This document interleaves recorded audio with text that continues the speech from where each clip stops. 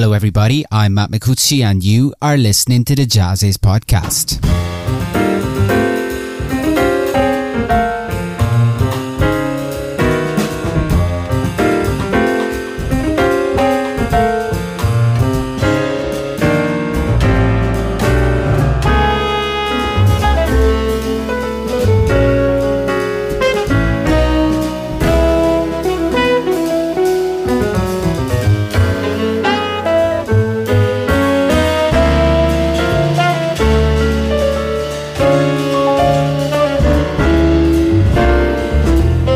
Hello everybody, JAZZIZ online editor Matt Micucci here, welcoming you to a new episode of our podcast series of conversations with some of the most amazing artists on the jazz and creative music scene today. A series that we simply like to call the JAZZIZ podcast. And it's brought to you in conjunction with JAZZIZ Vinyl Club, a series of vinyl compilations carefully curated by the JAZZIZ editors, and that is an absolute must for lovers of jazz and vinyl alike. In today's episode of the JAZZIZ podcast, we have the pleasure of hosting Josh Nelson, the acclaimed pianist and composer and one of the most sought-after band leaders on the West Coast with 7 critically acclaimed records under his own name. Join us as Nelson delves into the captivating stories that inspired his latest live album, LA Stories, live at Sam First, a remarkable release under the newly established Sam First Records label associated with the revered Los Angeles jazz venue. Beyond this album, Nelson takes us on a journey through his musical evolution, reflecting on his formative years, his experience of collaborating with the late great Natalie Cole, and much more. So fire up on Audiotini and listen to the audio waves as they fly through the air. This is the JAZZIZ podcast.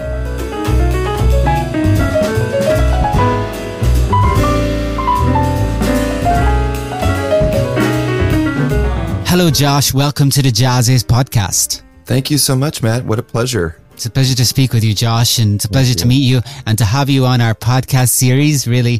Just the way that we like to start these podcasts is to break the proverbial ice by asking the artists I speak with to share a memory with me from early life or childhood of a moment that stands out, it sticks out to them when they think back and they realize maybe that's a moment where I awakened to the beauty and power of music, and maybe also that's a moment that helped me realize I would like to do this when I grow up. So do you have one such memory that you could share with us? Oh, sure. One that just came to mind immediately was I'm from LA, and I've been going to the famous Hollywood Bowl performance venue for many years. It's a big spot for music in Los Angeles and the West Coast, and I think 15,000 people it can fit. It's a huge venue.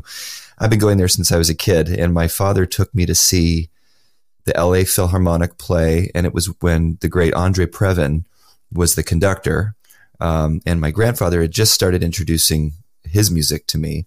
I was about 4 or 5 years old, I want to say, and it was just a good memory, of seeing a great pianist and conductor, perform with. It was my first orchestra concert, and I remember he had selected Dmitri Shostakovich's Fifth Symphony, which is now one of my favorite classical pieces, a very, very powerful piece of music. And I went on to actually play at the Hollywood Bowl a few times. I played there twice with Natalie Cole when I was touring with her. And then I played at the Playboy Jazz Festival when that was happening. So kind of full circle moment, as a kid going to a wonderful venue and then maybe wondering if I would one day be on that stage. And lo and behold, all the hard work and the piano lessons paid off, and I got to perform there a number of times. So kind of cool memory for me. Definitely really cool, and thanks for sharing that. So at what age did you start playing the piano or learning to play the piano? I was about 8 years old, and then at around 11 years old, I started playing trumpet. And I was a pretty serious trumpet player. I really wanted to pursue that. I didn't think piano would take over, but as soon as I got to college and I met some really talented trumpet players, I said, oh, that's something different. That takes a lot more work. So the piano won out. And so. Did you find that it was also because you were interested in composing? Was that in any way part of the reason why you then decided eventually to settle for the piano? Yeah, that's a good point, Matt. Yeah, definitely.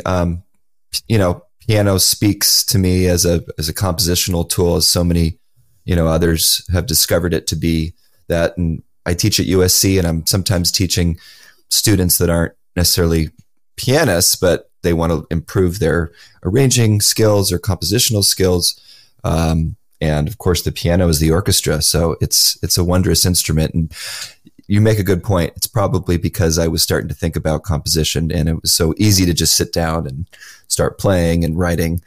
Trumpet helped me, I think, with phrasing and breathing and feeling the music physically in a different way than piano. And I still play it once in a while, the trumpet, that is.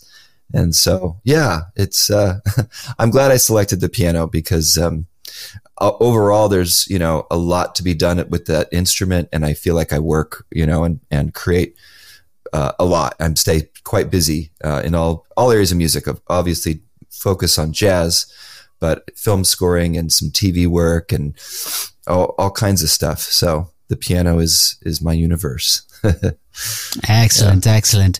Well, we'll get in. We'll talk more about your composition work later. But first, I just wanted to return to your journey in music, and especially in your early years and working with so many great artists. So many great vocalists. You talked about Natalie Cole, Much Missed, and I would love for you to share, some words or memories about touring with her, because I believe you toured with her for 6 years. Is that right? That's right. 6.5 almost.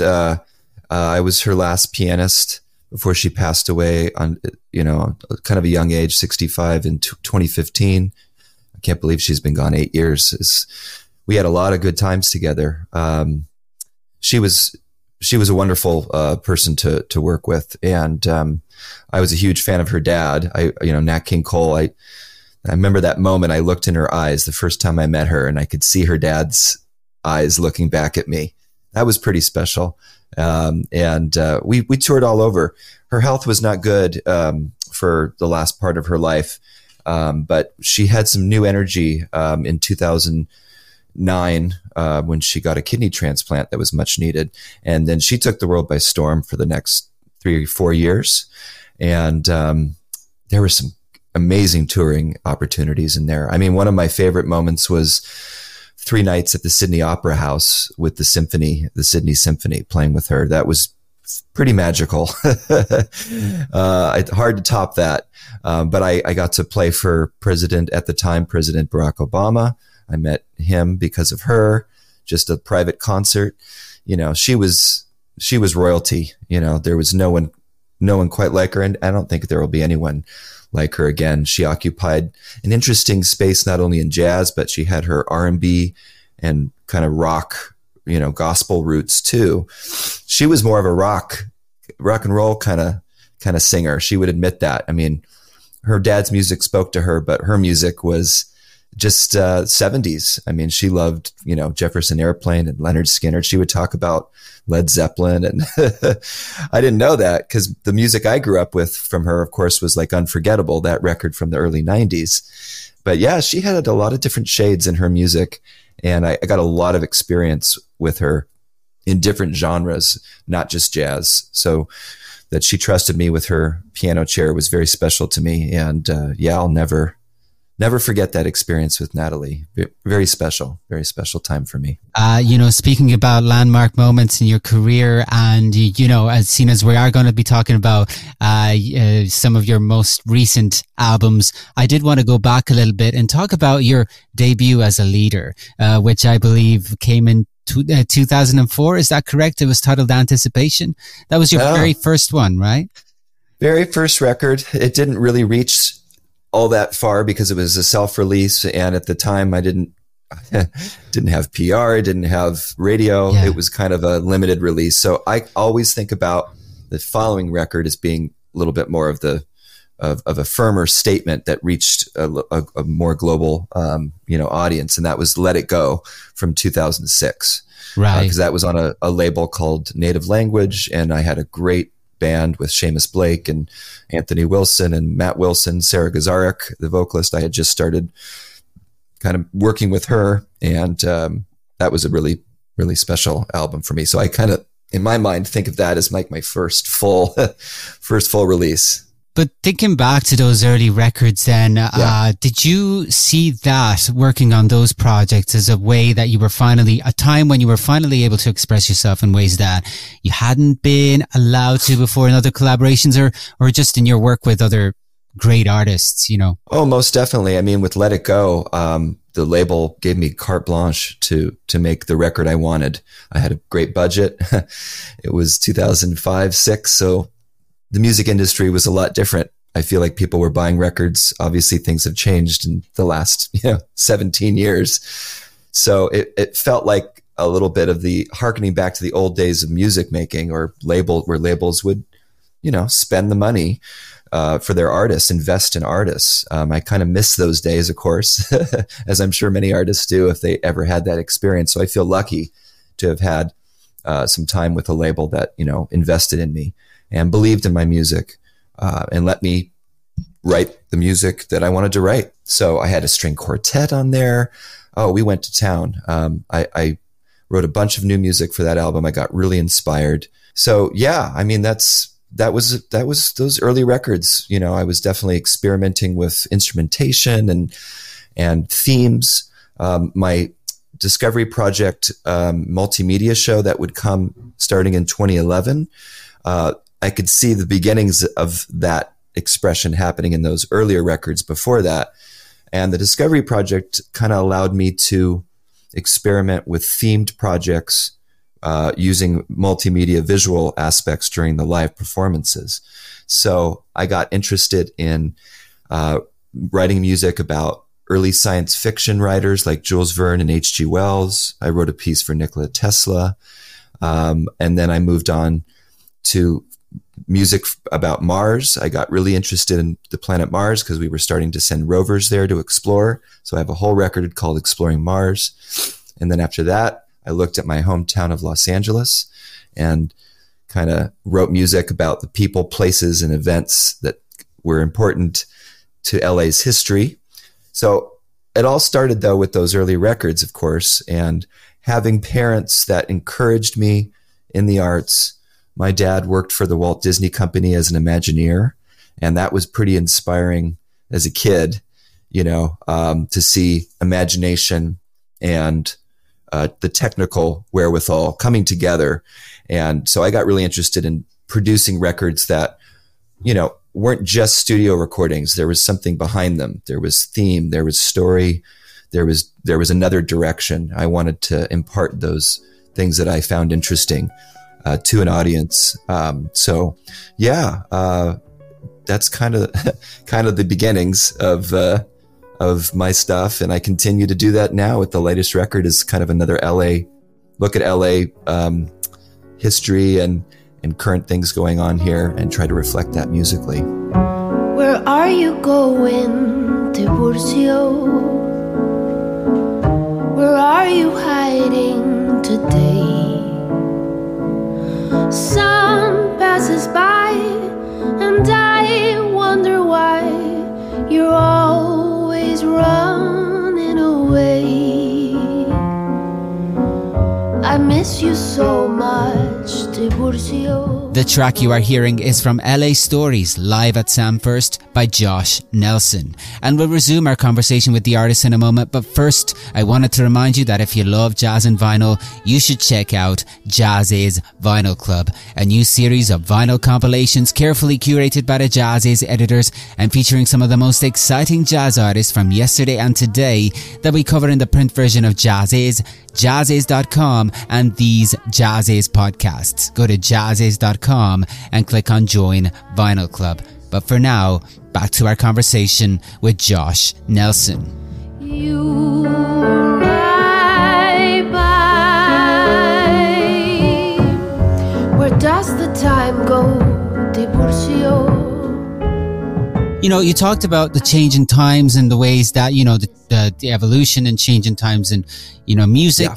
Have changed the way in which music is produced, but also consumed, Right. But, in 2020, of course, we experienced something that was quite dramatic and unexpected, sudden, and just, you know, of course, I'm talking about the pandemic lockdowns, and in 2022, you released this album called "Tomorrow Is Not Promised." The title itself is quite evocative, and this album really is a powerful, really powerful. Listening to it today is you know, just it remains a powerful statement. But I did want to ask you about, you know, making this album.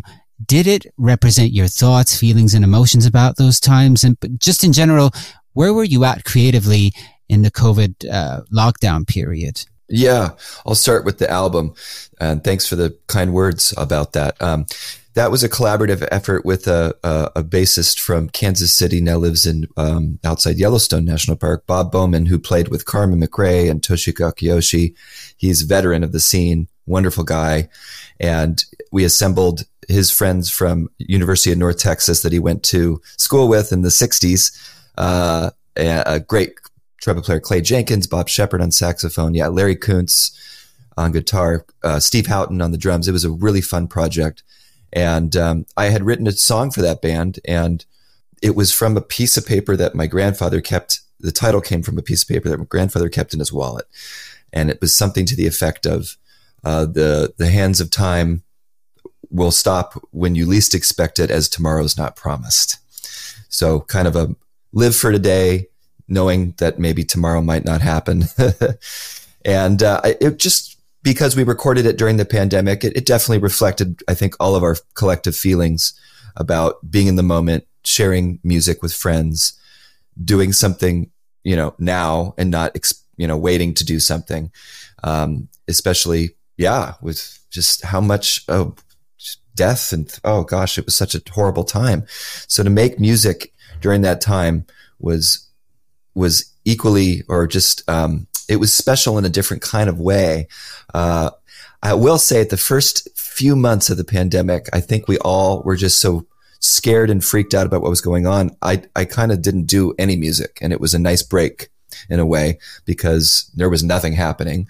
And I ended up watching a lot of cinema, joining a film club, and I have a huge love for the film world. So that, of course, feeds the music as well.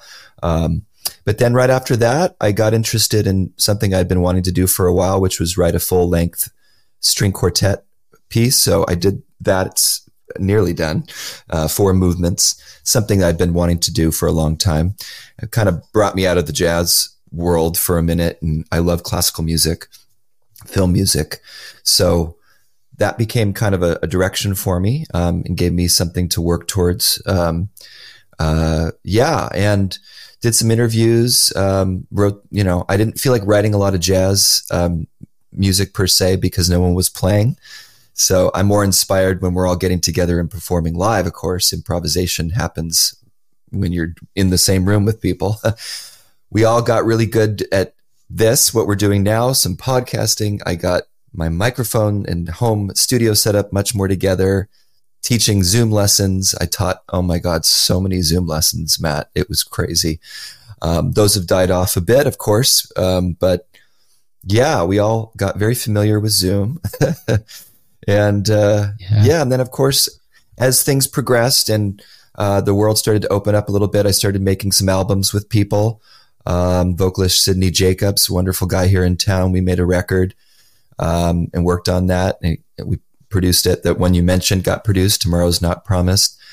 I released a record called Live at Blue Whale, which was our great jazz club here, which closed in the pandemic. I had made some recordings there in 2018 and 2019, and that came out during that time. So there were some creative musings and activity happening for sure. I did a weekly kind of fireside chat where I'd make a cocktail, talk about the latest vinyl records I found, play some tunes, kind of theme it a little bit. And that was really fun. It was every Wednesday, and I probably did 50 of those. So that kind of helped keep the creative juices flowing. Great. You had a lot going on then. Tried to keep busy and keep active, relatively speaking, when we couldn't really do anything. But then, of course, we should talk about also LA Stories. Sure. Live at Sam First, and it feels appropriate really when that we should be talking about a live album. What was it like to return to live performing once you finally were able to? Oh, just an incredible feeling of reuniting with of course friends. I've been on the scene here my whole life. Since I was about 20, I guess, so over 25 years. But that first gig back was pretty special. I think we're all just nervous, and it was at Sam First actually. And for those who don't know, Sam First is a very, very nice, small, but intimate cocktail bar right near the entrance to LA International Airport. It's outside the airport, but it's, if you're ever coming through LA and you have a flight and you have some time, you can walk over there. It's definitely our best club. It's a very special place. And, they started this label, and they've put out 5 records. Mine was the second. It was just a joy to work on that record. It had an incredible band, Walter Smith III on tenor sax, Gabby Moreno, wonderful singer from Guatemala, Larry Kuntz, my good friend, on guitar, great bassist from Italy named Luca Alemano, who was in the Thelonious Monk Institute and stayed in LA, and my longtime collaborator on the drums, Dan Schnell, who's been on many, many of my records. So it was a very warm feeling in the room that weekend we recorded it, and I'm really happy how it came out. Yeah, very, very special. And then, of course, this very simple question is this idea of LA Stories. What are the stories that you refer to in the title of this album? Yeah, good question. So, I'll jump back first to The Sky Remains, the album that came out in 2017, where I examined the past, present, and future of LA. There were themes of transportation. I have a song called Bridges and Tunnels. We looked at amusement park culture, an old amusement park that burned down called Pacific Ocean Park, and I kind of pointed that. I look at the writings of John Fonte, who wrote about LA in a book called Ask the Dust from the 1930s. Skip forward to the newest record, and I again look at transportation. I look at the old red car trolleys that used to take people all over Los Angeles. The red car was a great mode of transportation. Obviously, I didn't get to ride it because it was dismantled in the late 50s, but I kind of imagined an out-of-control red car careening through the streets of LA and try to impart that musically. I wrote a piece about an interesting character from LA's history named Tiburcio Vasquez, who was the Robin Hood of LA. He kind of robbed from the rich to feed his Californios, the original Spanish-Mexican settlers in the area.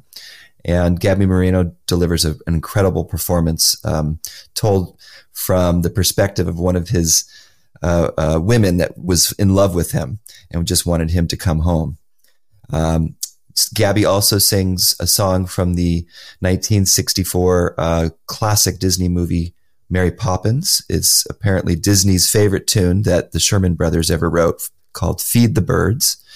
And that's part of my LA story, Disney, my Disney connection. So, and then I have a song about my childhood dog. It's called Old Friend. When he passed away, I was reminiscing about him. Lullaby for Ludwig is about a friend who was in an unfortunate auto accident, and I wrote a piece for him, and that happened in Los Angeles. So looking at things that happened to me, good, bad, also things that I imagined from LA's past or wish I could time travel and experience, things like that. I wrote a piece for Kirk Douglas, the great actor, and Sidney Poitier. They had just passed away, icons of the Hollywood, stage and screen. And so I wanted to look at cinema a little bit. So a little bit of this, a little bit of that. And that's why LA Stories. It's kind of pointing at things that are important to me, and possibly important to others who are spending any time in this really interesting city, which doesn't often talk about its past. We have a bad habit here of tearing down our old buildings and putting new ones up, but there is some history here for sure. And I'm interested in kind of preserving it and also bringing it into a modern setting and a very, present setting, with jazz. In closing our conversation, I would like to ask you, seeing as we're recording, relatively close to the end of 2023, close to the beginning of a new year, what's your schedule like as far as touring dates or live performances? Is there anything scheduled? And also, do you have any ambitions? You talked about some of the projects that you're working on right now that you could share with us, in closing. Well, I'm heading to Tokyo, Japan tomorrow. Got a long flight ahead of me. But Japan is a very special place that I've been many times, probably approaching 20 times. I've been traveling there for, 17, 18 years now, but it's been 5 years since pre-pandemic. I'm going by myself. I have some dates, some solo shows. I have a couple things with vocalists there. If people are interested in that part of the world, they can go to my website. It's joshnelsonmusic.com. And I have some dates listed up there. Yeah. And then when I come back to LA next year, we have a weekend at Sam First again. It's February 23 and 24, where I'll be presenting some music, new music, and saxophonist Bob Shepard will be joining me. So those are the kind of things coming up. I teach at USC, University of Southern California. We just wrapped school this week. So I'm looking forward to the next semester. That's a fantastic institution for any, prospective students thinking about coming out to California. Of course, I highly recommend. It's the Thornton School of Music at USC. We have an incredible faculty and very special. We just had Clarence Penn, the wonderful drummer, join us because Peter Erskine retired after 20 plus years. And we're on the lookout for another replacement for Alan Pasqua, the wonderful pianist who just also retired. So there's some changes happening at USC, but it's an exciting time there, and the students are absolutely fantastic. I'm trying to release a short EP that should be out in the spring. It's just a 3-song thing with my trio, so look for that on just digital streaming platforms. And then, I'm always working on another project, so probably something after that. I also love arranging, for other folks. So I was a part of a really great project that just got a Latin Grammy nomination. Yvonne Lins, the wonderful Brazilian composer who's still with us and making lots of music, just released a record that I'm playing on and arranged a little bit called My Heart Speaks. So if people are interested in that, I definitely recommend the great music of Yvonne Lins, and that was a very exciting project for me. I'm hoping it wins a Grammy. So, a little bit of what's going on. Yep. All right. Josh, thank you very much for joining us. It's been a pleasure chatting with you. Thank you, Matt. Great questions, and I just love JAZZIZ. You guys have been supporting me for so long, and keep doing what you're doing. It's really important, and it's valued. So thank you.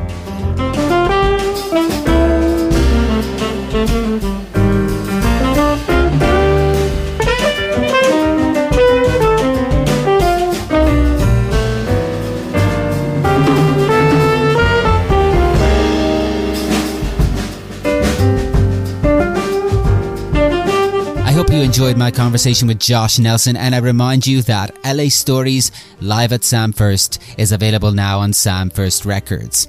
And if you love jazz and vinyl, be sure to check out our JAZZIZ Vinyl Club. Join the club and we will send you 4 premium limited edition color vinyl albums mailed directly to you. Just go to jazziz.com and click on Join Vinyl Club for more. And as music from LA Stories live at Sam First by Josh Nelson plays us out, I encourage you to keep an eye out for more JAZZIZ podcasts, our print magazine, and other great content available to you on our regularly updated website, jazziz.com. And if you like what you see, you can always subscribe for more. Till the next time, this is Matt Micucci signing off. See you soon.